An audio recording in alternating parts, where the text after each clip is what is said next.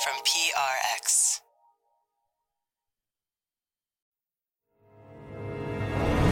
This is Studio 360. I'm Kurt Anderson. And I'm sitting on the steps of the Lincoln Memorial. This first level of garden. This is Thomas Jefferson's vegetable garden. I'd like to have the roasted chicken, please. Very well done. Editing is all about timing. I try to get a little bit away from the actual subject. You must get sick of your own voice, right? Studio 360. With Kurt Anderson. Today on the show, stories about how pets become muses. I like pets. I think I'm on my 7th and 8th cat, not including all the ones I grew up with.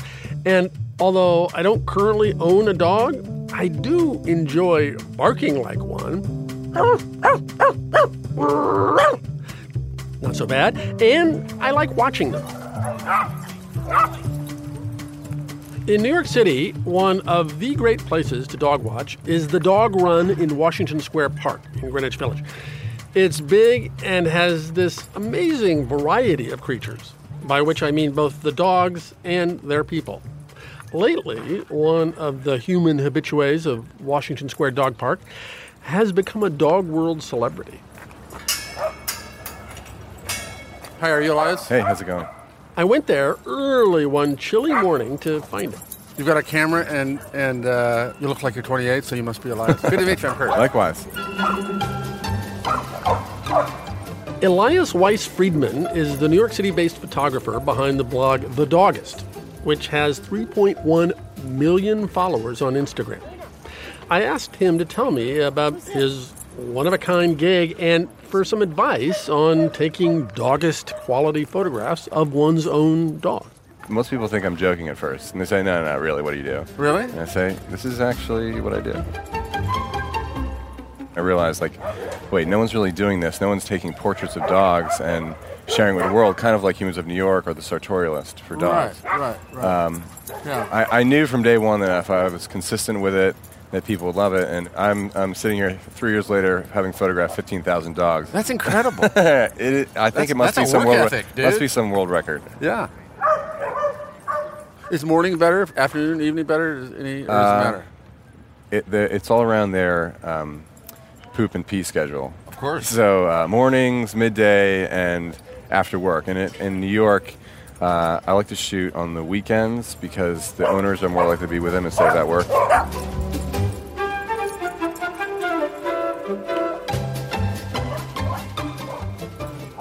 I mean, there aren't a lot of cats walking around, but there are some. And in New York, you get all kinds of... I mean, you get ferrets, you get lots of pets. You get everything, yeah. Do you shoot them? Do you photograph them or just stick to dogs? I photograph cats. I also run The Catist, which is really? a little-known thing. Oh, I'll check out... As a cat person, I'll check out The Catist. It's basically the same premise as The Doggist, but cats. And, cats don't walk around in the same way dogs do. I know. And they're also harder to photograph, I've found, because...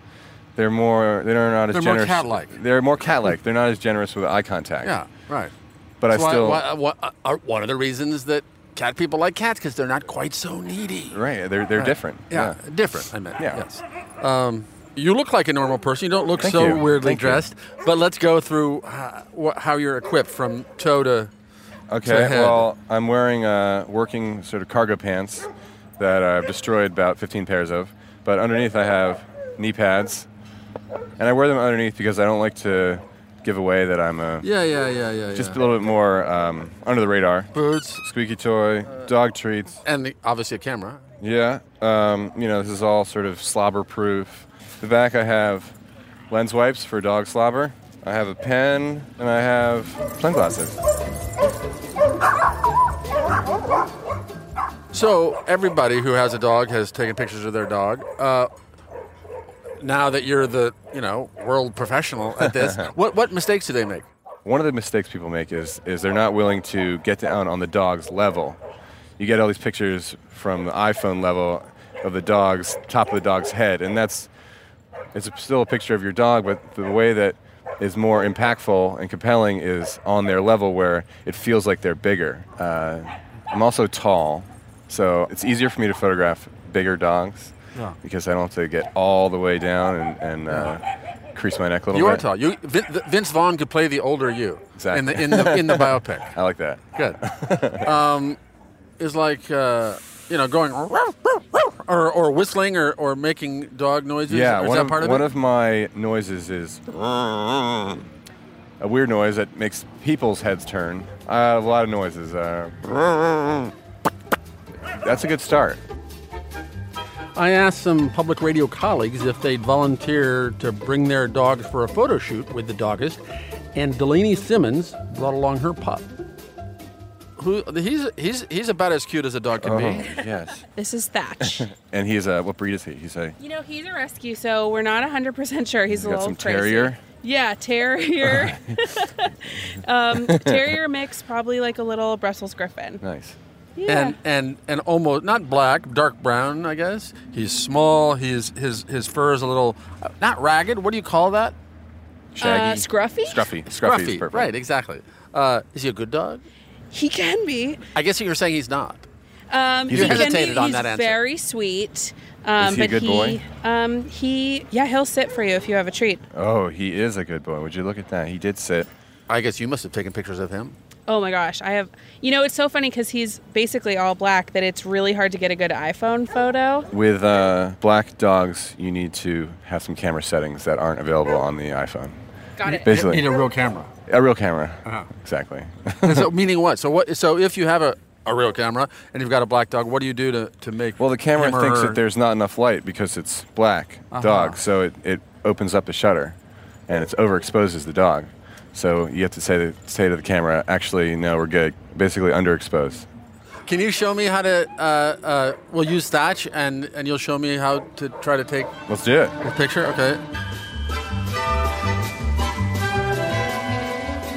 Okay, so here we've got- Thatch. So if we create Thatch over here, a little space behind him. So we got out of the sun. So now we're in just a Yes. flat light Flat situation. right. So the first thing I like to do is establish trust between myself and the dog. Let the dog smell you. That's the way dogs sort of figure out who you are. Get down on the dog's level. Elias crouched down on his knees and leaned forward so that his camera lens was positioned right in front of this dog's face. Have something they want, whether it's a toy or a treat. You have to capture their attention. Thatch. So he likes treats. I've already discerned that. Take that thing and move it around the lens because that's where you want them to look. If you get the lead just like that, yeah. Learn different noises. Learn how to bark.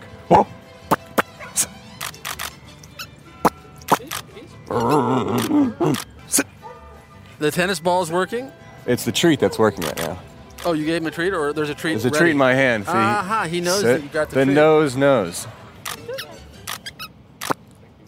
It's really that quick because I got him to sit. He looked right at me. Oh, Excellent. yes. And reward the dog for sitting for you. Oh, that's good. That's good. And it's delicious. Yes. So the hidden treat, the tennis ball, and the little that Yes, funny dogs are pretty noise. dogmatic, Yes, believe it or not. indeed. Next, graphic designer Sahar Baharlu brought her 10-year-old Chihuahua, Frankie, to be famous for his 15 seconds. It's a little less energy than Thatch did. He's a little shaky. He's a Chihuahua. He's a little cold. He shakes. I've never been this close to a Chihuahua. He shakes whenever he feels any sort of emotion. Emotion? Yeah, I think Really? he's So it's not necessarily bad. not necessarily bad. He's got a funny expression, the way his eyes are sort of half open. Yeah, he kind of SpongeBob SquarePants. Yes, exactly. Yeah. Exactly. So, what do we do? So, all right. All I've got here is an iPhone, which So- I think most people will have. So if you feel like getting on the ground, then go for it. Okay, why not? He is a small dog, so this Should I is hide the treat? a first challenge. Or keep... I would run it by his nose quickly. And now is when you should be taking the picture. Okay. And Look at me, dog. What's her name? Frankie. Look at me, Frankie. There you go. Oh, and so you another could try the photobomb. squeaky. You could try squeaking this Okay. above your lens. Here, Frankie, look, Frankie. Frankie. Look at me. Unfortunately, Frankie was not excited by the treat or the toy. He mostly just hopped and scurried. Yeah, that's about the best we're going to do with Frankie. Yeah. Not bad. Well, thank you. Thank you. And thank you, Elias. Likewise. This is great. Cheers. Thank you. Good talking to you. To see more of Elias's work and photos of Thatch, head over to studio360.org. You can follow the Doggist on Instagram and other social media. And there's also the Doggist book with pictures of 1,000 of the many thousands that he has shot. Coming up. Step 1. You must train your cat to use a homemade cardboard litter box. The feat that's at least as challenging as herding cats. Start moving the box around the room towards the bathroom. Do it gradually. You got to get him thinking. One of the jazz legend Charles Mingus's lesser-known works. The Charles Mingus Catalog for toilet training your cat. That's next in Studio 360.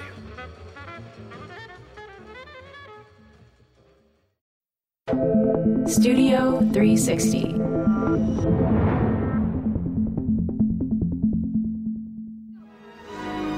I missed you, Peter, and I love you. I have never cried in a movie theater like I cried 25 years ago watching that final scene in Homeward Bound with my toddler daughters. So I like my sweet, sentimental dog movies. But you won't find any schmaltz in the riveting Hungarian film White God, which is an altogether different cinematic breed.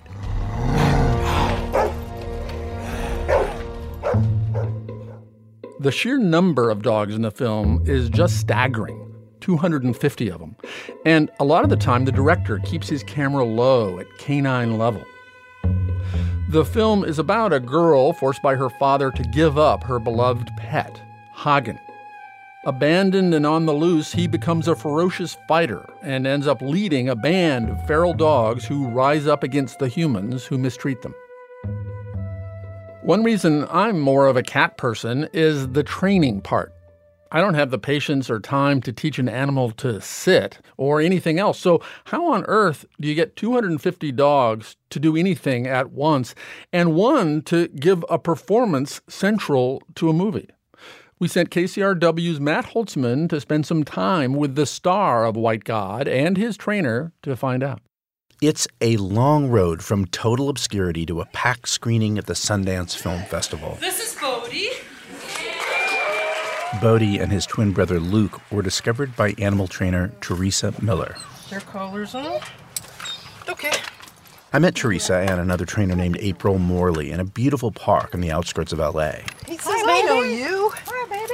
Who's that, Lukey? Oh, my God, Lukey. You don't have to love dogs to love these dogs. They're knee-high, they're black and tan, and they have curly tails and crinkly faces. Yeah, they're really unique in their appearance, and side by side you can really see the difference, but it's less obvious on film having, just seeing one at a time. They have incredibly expressive faces. Mm-hmm, absolutely. What are they really? They're actually Shar-Pei lab mixes. I must say, they're a lot smaller than I thought they'd be after seeing them in the movie. But what's funny is that's what they say about actors. It puts 10 pounds on you whether you like it or not. Teresa was given a tough challenge by writer and director Cornel Mundrushko. Like any director, he had very specific ideas about his lead actor. He wanted the naivety of the dog, a new character who hadn't acted on screen, and really to treat it more like a documentary. Mundrushko wanted a dog that would look lost and alone wandering the streets of Budapest. And an experienced animal just wasn't going to pull that off. The problem was Teresa only had a couple of months to find 2 of these 1 in a million dogs because animals, like people, have different kinds of personalities suitable for different kinds of scenes. You also need multiple animals because they can get tired and distracted during shoots, and you can swap one for the other. So with time running out, Teresa frantically searched the web, and finally she thought she found a pair of dogs that just might work. She got in her car and headed to Arizona and prayed. I'm just like, God, please make this work, She found the 10-month-old puppies in a small mobile home living with a family and 3 other dogs.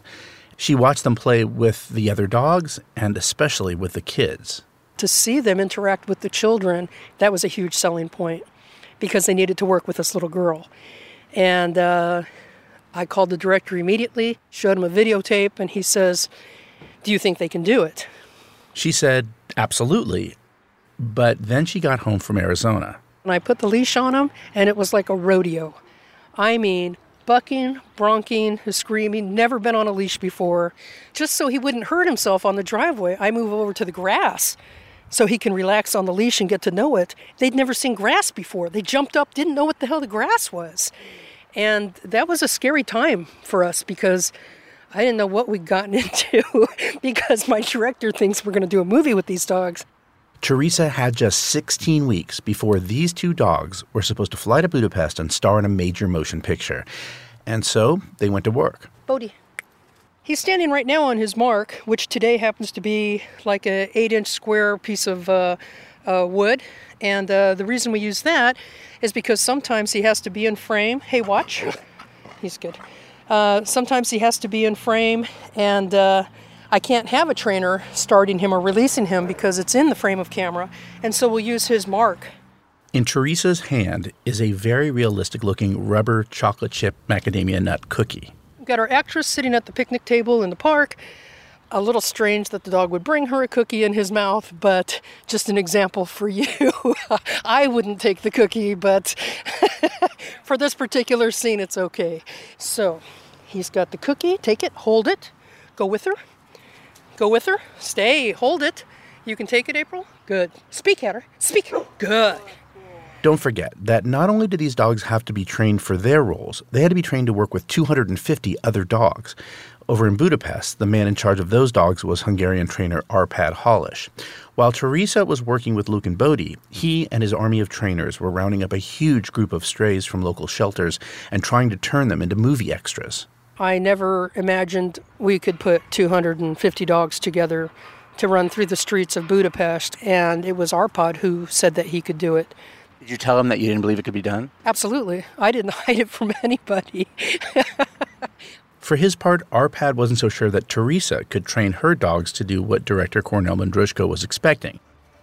Hagen starts off as a little girl's pet, then wanders the streets in fear, and then he turns vicious. And in the end, he's the leader of a pack of wild dogs.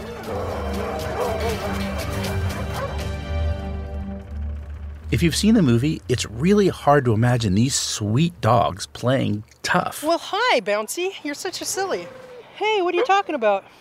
It's interesting because as silly as Luke is, and he really is the nut, you can just tell in his mannerisms, he is the best one at looking aggressive. He is the one that shows all his teeth and raises his lip, and his brother gives more of a low-key growl and serious look without showing his teeth.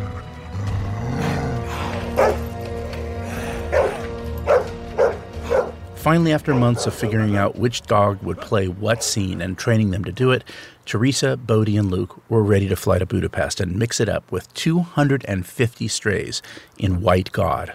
We had so much to do with the Hungarian team of trainers, and we'd never met, and we had a language barrier. And I knew how much we had to accomplish together. And of course, it's going through my mind, how accepting are they going to be? Because here's these American trainers coming over to do their job. And that's where the concern came in. And they were amazing. After a couple of weeks of working with the pack, they began to shoot. And everything went great, even the scenes where sweet little Hagen turns mean. You might think it's just a badass dog, a junkyard dog, or a dog that's mean. And these guys aren't at all. They're acting. Yes, they're acting, absolutely. But can dogs really act? Well, at times when Hagen looks at Lily in the movie, you'd really think so. And there's definitely a difference between that kind of interaction and the tricks Hungarian trainer Arpad Halish taught some of his dogs. I mean, he taught some beautiful things. I mean, when you see his dogs in the tunnel and you see them getting shot and that dog rolls and stops, he taught his dog to do that. I've never seen that taught before. As for Bodhi and Luke, no doubt they turn their wet noses up at such simple theatrics. And because of their acting range, Teresa Miller is expecting big things from them. It's been 2 years now, and they've gotten one other job, and it was for a rapper named Waka Flocka. And, of course, my dogs played abandoned dogs in a mobile home park, and which is ironic. Clearly, after directors see them in White God, they're going to be able to pick and choose their next roles.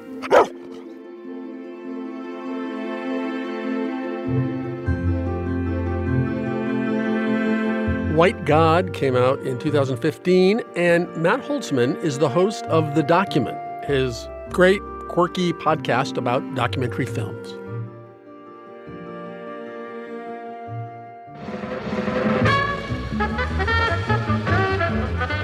Early in his career, the jazz composer and bassist Charles Mingus played on a live album actually called The Greatest Jazz Concert Ever, along with Charlie Parker, Dizzy Gillespie, Bud Powell, and Max Roach.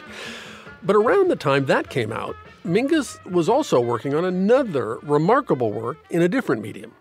Remarkable, even groundbreaking, but little known. Jody Avirgan explains. We know this masterpiece exists because of a photograph. Charles Mingus likely took it himself sometime in 1953 or early 54. It's a photo of his cat. There it is, jet black with a white belly and chin, and he's perched on the side of a toilet bowl. He's got his tail in the air and a look of content concentration on his face. It's a look that's best described as the kind of look a cat would have when taking a dump into Charles Mingus's toilet. The photo is on the cover of a small pamphlet, which you could order directly from him by mail, called The Charles Mingus Catalog for Toilet Training Your Cat. Step 1. You must train your cat to use a homemade cardboard litter box. Start moving the box towards the bathroom. Do it gradually. You got to get him thinking. Then you put the box on top of the toilet. Mingus gets extremely detailed. Cut a small hole in the very center of his box, less than an apple, about the size of a plum. Right away, he will start aiming for the hole.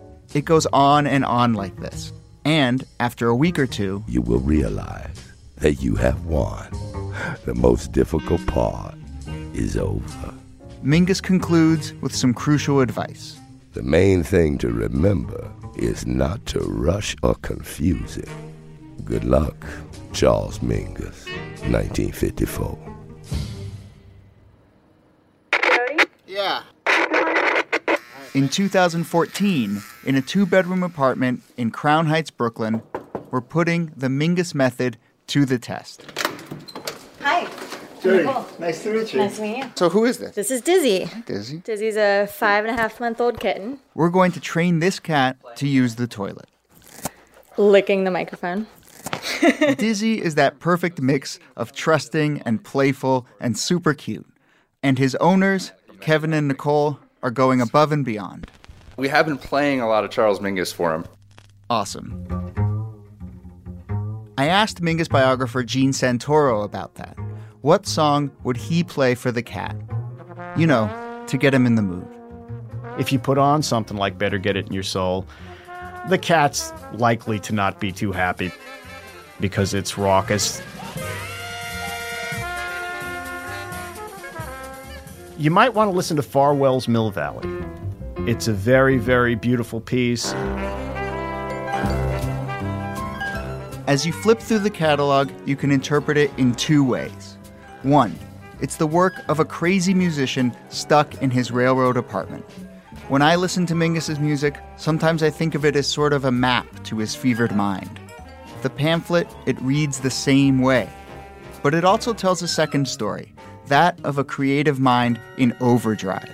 That nagging urge that led to his cat training obsession is the same thing that drove his musical genius. There isn't a disconnect. He was doing jazz, so there was improvisation involved, but when he was writing the music for like the heads and the themes and things like that, he was attempting to notate down to the breath control exactly what each note in those themes would be for every instrumentalist. And this is the period we're talking about where this gets generated. It's that same sort of like step by step, I'm going to take you through this, and then you're on your own. Do you have cats? I inherited a cat from my daughter when she left home, yeah. Does it use the toilet? It does not, no. It strikes me as a longtime cat cohabiter or whatever I am, that it actually makes sense in terms of the cat's psychology. Everything is very gradual. You know, it's not a dog. You can't hurt it. Right. This project, do you think he thought he would make money? Oh, yeah. I mean, that's why he was selling it. He'd talk about it after gigs with people or stuff like that. Imagine that moment, a smoky jazz club, 1954. You go up to chat with the legendary bass player. You want an autograph or maybe a little musical advice. But before you know it, he steers the conversation towards getting you to buy his pamphlet about toilet training a cat.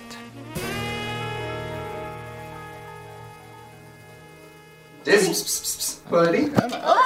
A couple weeks into the Dizzy experiment, I check in with Kevin and Nicole. They're still on step 1. Yeah, we woke up this morning to a surprise on the bath mat, and then a few days ago, he just sort of missed the box. You know, there's an easier way to do this. On the internet, you can buy a kit, and it's basically a modern version of the Mingus method. But Kevin and Nicole are following the catalog. Cardboard box, newspaper litter, patience, and time. It took me about 3 or 4 weeks to toilet train my cat. Nightlife. It's a little bit of a hassle. It just requires a little bit of undoing the bungee cords and moving things around and newspaper flying everywhere in the bathroom. Do it gradually. He's so cute, so it's worth it. Mr. Mingus, what do you think of this eviction today? I think America is beautiful. As the 50s moved into the 60s, Charles Mingus's life began to fall apart. There's this documentary from the time, which shows him being evicted from his apartment. Charlie, do you think you're being persecuted because you're a jazz musician? No, I think I'm really being helped. I really think I'm being helped. In what way? I don't know. I think that maybe people get to see what's going on. His belongings are all over the sidewalk. He's walking down the stairs, holding a shotgun, babbling erratically. His whole scene had collapsed musically. He was doing a lot of pills. Later in life, Santoro says his children, visiting their father in Los Angeles, discovered a collection of bottles filled with urine. He told them, I think, at different points that these were like experiments he was doing, but he was out of it. Mingus wrote some of the greatest jazz of the century, but he never really made any money off of it. Suffice it to say, he never made any money from the catalog either. It's been 3 months since I first met Dizzy, so I called to check in on the progress. So, do you have bad news for me? Bad news for you in that the Mingus potty training method was a failure, unfortunately. Dizzy never really got used to the idea of using the laptop box with newspaper in it. He just was not into it. So we actually sprung for I don't know, can I say brand names? Is that, or am I endorsing them then? I don't know. So say it. City Kitty. City Kitty is the brand. There, I said it. Okay. Yeah, I feel a little bit like a sellout, but he had trouble being on target. Well, look, I don't think you're dishonoring the legacy of Charles Mingus or anything. I just think that your cat is not feeling it. Well, I appreciate that. Thank you. All of public radio listening America is pulling for Dizzy to pull it off one way or another. Well, good. Yeah, I hope so. We certainly are. Mingus was onto something. There's certainly a benefit to it, both spiritually and logistically in the household. And you're not going to throw out any of your Mingus records or anything? No, not at all. If anything, it has only furthered my love of the man and his music.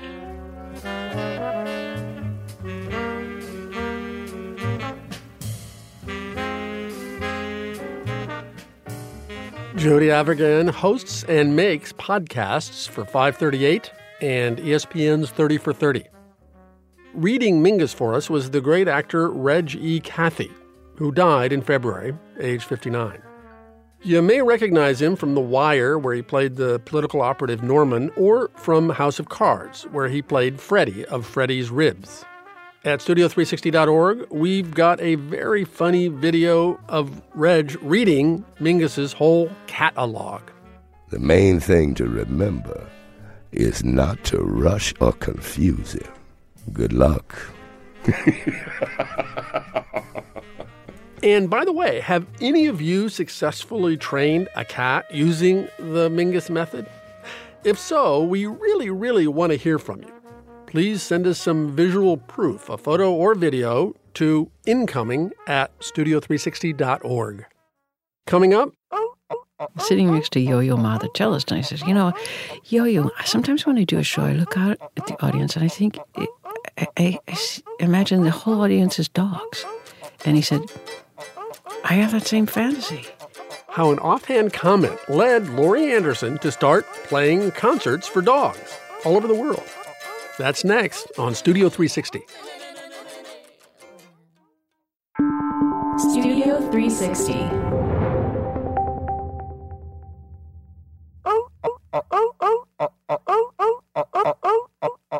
The multimedia artist Laurie Anderson has always been kind of obsessed with dogs.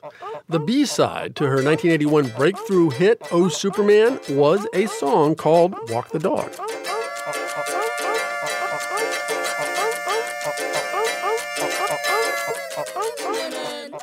And in 2015, she directed a documentary called Heart of a Dog.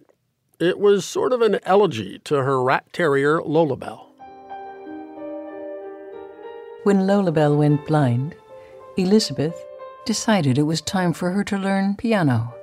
So he set up some keyboards on the floor, and she would run over and turn them on and start to play. Lolabelle played every day for 2 years, and she got reasonably good.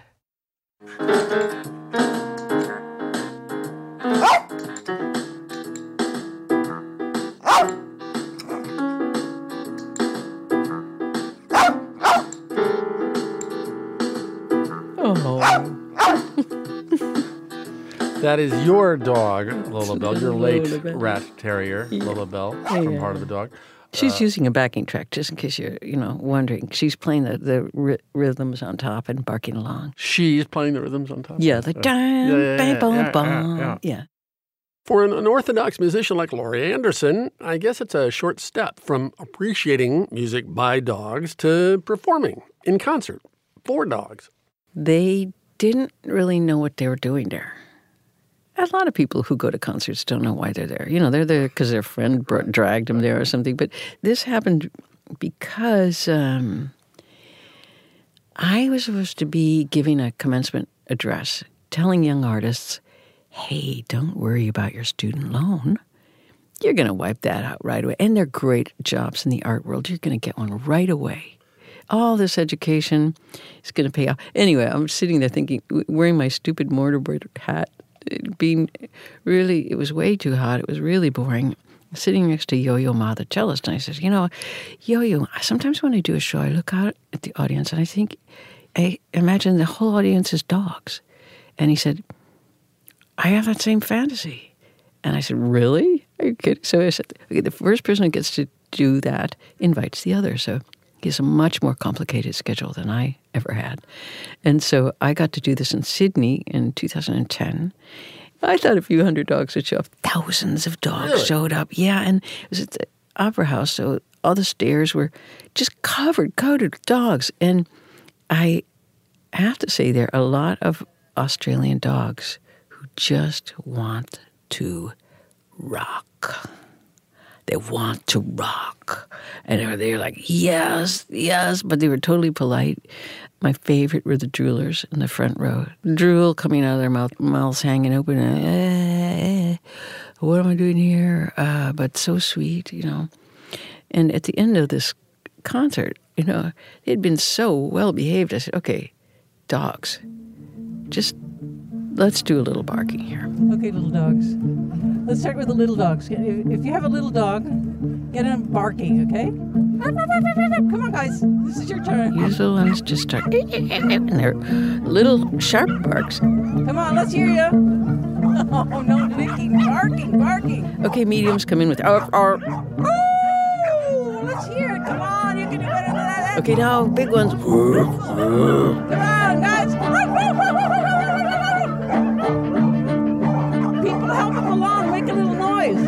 And for 5 minutes, these dogs barked and howled and yelled. And I thought, I can die right now. So this is just like the most beautiful sound of free sound. Let's hear it from the dogs again. Come on, let's make a little more noise. Come on. That piece was produced by Studio 360's Evan Chung. This year, Laurie Anderson released an album for people in collaboration with the Kronos Quartet called Landfall, and also published a new book of essays about her career, All the Things I Lost in the Flood. I had a conversation with her about all of that you can listen to at studio360.org.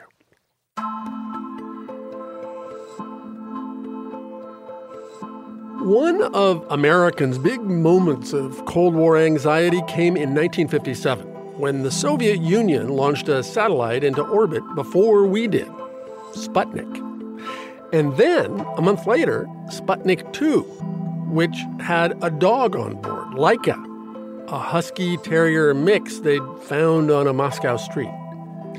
Sending Laika into orbit had a scientific purpose, but it was also, even more, I think, a PR stunt. She even wore a little space helmet. The writer John Haskell has this tribute, part fact, part fiction, to the Soviet space dog, Laika. Once upon a time, there was a dog that wanted to be an astronaut. Well, a cosmonaut, really, because she was a communist dog, a Siberian husky taken in and trained by Soviet scientists. Her original name was Little Curly, but they called her Laika, which means barker, because she made a lot of noise. And she made a lot of noise because she wanted to be the first dog in space. This was 1957. Sputnik was about to be launched, and because there wouldn't be much moving around in the capsule, the scientists were looking for a dog who could learn to be still. And Laika was willing to be that dog. She was willing to learn, or try to learn, her lessons. And by lessons, I mean the repeated behaviors that were meant to become habit. Aristotle called habit the foundation of virtue, and what he believed, I think, is that the value of an action lies partly in its ability to repeat itself, to become something more than just random. You don't hear the word virtue much anymore, and the word habit usually refers to something unwanted or out of control. But Aristotle, from the vantage point of ancient history, saw the development of habit as a way to move toward happiness. And that was all fine with Laika, except the habits she had were not the right habits. She excelled at running and barking and chasing her tail, but the Sputnik people were looking for a dog to be still. And although Laika wanted to oblige, her natural inclination, if there is such a thing, was to constantly be moving. She tried to contain or control that inclination, but there were other dogs who seemed to control it better. So when the scientists set out to select which dog would explore the universe, Laika was nervous. She was nervous when the young scientists took her to an open field behind the barracks and told her to sit. She could see the men by the fence watching her with their stopwatches and their notepads. And when her leash was removed and the scientists started walking away, she thought, okay, be still. And she tried. She tried to just sit there, but the young scientists continued walking away, and Laika felt the desire to move. Oh, and yes, she tried to contain that desire, or fight that desire, or work through it, and for a while she did. And when the desire faded, she thought she was over it, that she turned over a new leaf. But there was no new leaf. The desire returned, bigger than ever, and she began to think that maybe she shouldn't fight it, that maybe she should move, that her muscles might atrophy, or that the man might abandon her. A million logical thoughts made it necessary for her to get up and move. And so she did. And when she did, when she ran to the scientist, of course it wasn't as wonderful or fulfilling as she thought it would be. But by then it was already too late. Her dream would not come true. Some other dog would go into space, and she would remain exactly what she would always be, a loud and useless dog. Except the scientists were looking for more than just stillness. They could see her desire, and they valued her desire, and in the end, she was the one who was selected to be the dog launched into space. And when the day arrived, she was led out of her basement room, into an elevator, and up into the Sputnik module. The photographers came, lights were shined in her face, and because she understood what was wanted of her, she made the face we think of as a smile. Photos show her, wired to the black box recorder, one ear up, one flopped over, her paws happily crossed, surveying from her padded compartment the possibility of life in space.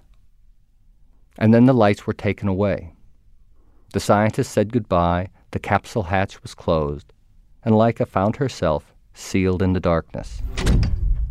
And it wasn't long before she felt the vibrating of the booster rocket, the explosion. And then she felt herself being pulled both by the force of gravity and by the force of the missile rising up, and the next thing she knew, she was floating in space, out of the bonds of atmosphere.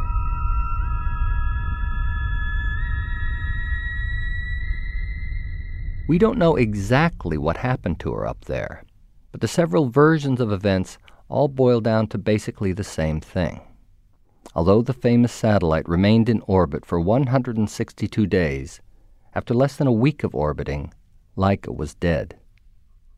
And whether it was the heat, or the lack of oxygen, or a poison inserted into her food supply to make her death less painful, Laika knew what was happening. And being a dog, she wanted to do something. She wanted to get up and move. She wanted to escape the wires and the microphones that were holding her in place, but there was no escape. And don't forget, it was almost entirely black up there, so she was blind, and there were no smells in her air supply, and the only thing she could hear was her breathing, amplified by her special helmet. And although she must have felt a certain amount of helplessness, as she sat immobile in her dark capsule, instead of thinking about helplessness, what she did was fall asleep. And in her sleep, she dreamed of habit. In the dream, she's being chased through the streets of a small Russian town. It's night, and when she hears the voices chasing her, getting closer, she squeezes through a broken door. She finds herself in the kitchen of a small house. Two old people, a man and a woman, are sitting at a table near a stove. When they look at her, it's as if they expected her to be there. She hears a knocking on the door, and she hides under a bed. A young soldier bursts into the room, lifts his hand to strike the woman, and Laika, pressing her nose against the wooden floor, is trying not to move, trying to keep perfectly still, knowing that she has to keep perfectly still or the man and the woman will die. A small beetle crawls across the floor in front of her nose. She leaves it alone. She stays there, motionless, until the soldier changes his mind, spits, and then walks away. And I wouldn't call this a happy dream exactly, but it's basically optimistic. And basically, Laika was optimistic. She believed Aristotle's dictum about habit and happiness, and when she realized she was going to die, she decided to die for a reason. Because she lived in the previous century, the century of optimism, she dreamed of making the world a better place. It's a dream that we, now, in this century, have our doubts about, but Laika believed in possibility. She believed she was contributing to the collective knowledge of the human race, and so, as death began working its way into her system, she remembered the habits she'd learned. She listened to her breathing. She felt the microphone on her skin. She became aware of her heart, which was beating, and because she was harnessed in place, there was nothing to do but let her heart keep beating. Let the blood keep pumping. Let the signals from her heart flow as directly as possible into the small black box. Because she believed that someone would be listening, she stayed alive as long as she could. She was hoping the message emanating from her heart would be clear, wanting the world to hear not just the ticking of a heart, but the possibility that a heart might contain.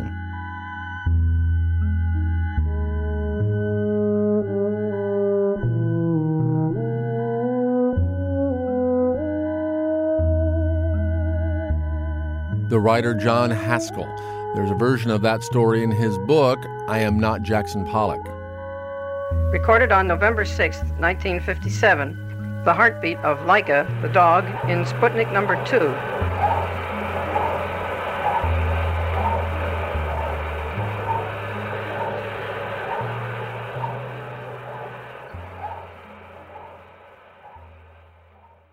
We've talked this hour about art inspired by animals and even art performed for animals. But producer Sean Cole wanted to know, are other animals themselves ever actually creative?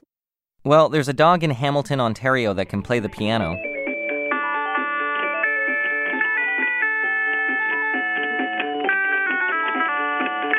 Of course, it's just a little toy piano with blinking red lights that tell you when to hit the keys. There's also a dog in Brooklyn named Tillamook Cheddar that sort of draws with her paws, and really the rest of her body too. Her art is definitely, there's a destructive element to it. You know, she's very aggressive, and she sort of goes at it and attacks it.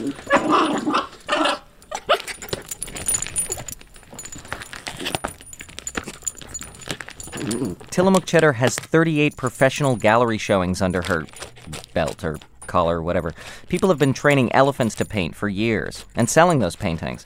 But is a painting by an animal an example of animal creativity? It certainly could be. This is Allison Kaufman, a graduate student in neuroscience at the University of California at Riverside. A couple of years ago, she co-authored a paper with her husband called Applying a Creativity Framework to Animal Cognition. It's very hard to say whether or not they're aware that they're creating art or creating something.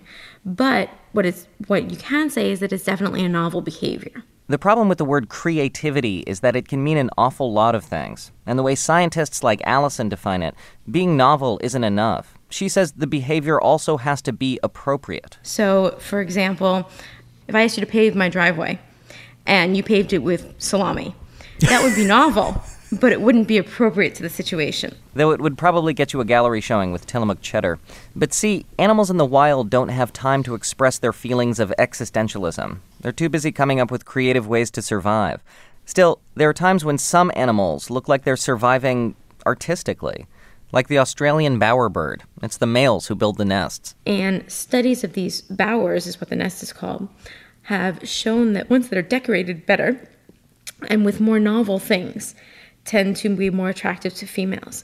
Bright, shiny items, very bright colors of items, at some level tell the female that this is a male that's capable of finding these things. It also seems to be like a recognition of aesthetics, like brighter colors, different textures. Do you know what I mean? Like they're seeing that stuff and responding to it in some way. Absolutely, and they are in some way. What about an elephant that's been trained to play a percussive instrument improvisationally and then does so?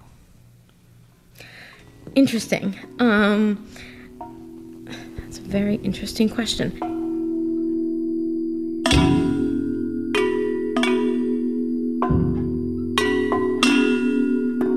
This is a track off of Elephonic Rhapsodies, the second album of a group called the Thai Elephant Orchestra.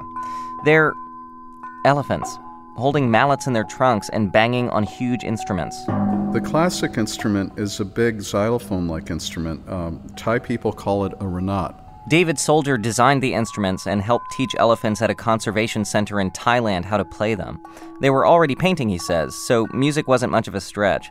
He's even got a soloist or two. For instance, the second cut on Elephonic Rhapsodies is verbatim one of the elephants, Pung, improvising by himself. He wasn't, taught this melody. He just made it up, playing it on the renat.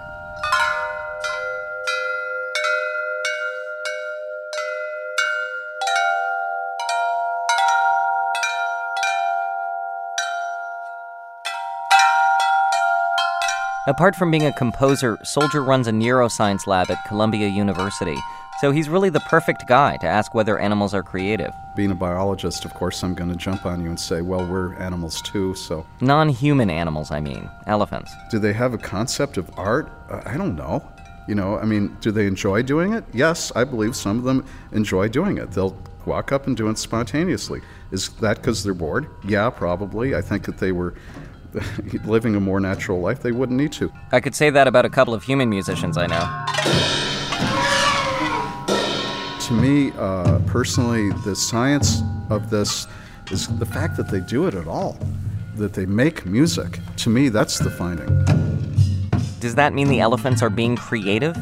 Well, Soldier says, is the sixth chair violinist in the orchestra being creative? What about the kid who's forced to play trombone in the marching band? And these are more like Zen koans than questions that science can answer. So I'm just going to settle this issue right now. Are animals creative? Yes. Yes, they are.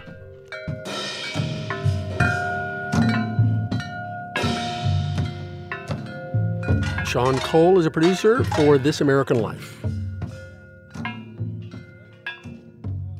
And that's it for this week's show. Studio 360 is a production of PRI, Public Radio International, in association with Slate. Our executive producer is Jocelyn Gonzalez. Our senior editor is Andrew Adam Newman. Our show this week was mixed by Whitney Jones. Our producers are Evan Chung, Lauren Hansen, Sam Kim, Zoe Saunders, Tommy Bazarian. Our production assistant is Morgan Flannery. And I am Kurt Anderson. If he hits that flush knob accidentally and sees that it cleans the bowl inside, he may remember and do it intentionally. Thanks very much for listening. PRI, Public Radio International. Oh, Miss Piggy appears angry. Next time on Studio 360. Angry? No, your star is not angry. She is merely disappointed. Why the Muppets matter. They're people. They're people. They're just people. You know, one of them's a frog, one of them's a pig, but they're basically people. A special new American Icons story about the Muppets. Next time on Studio 360.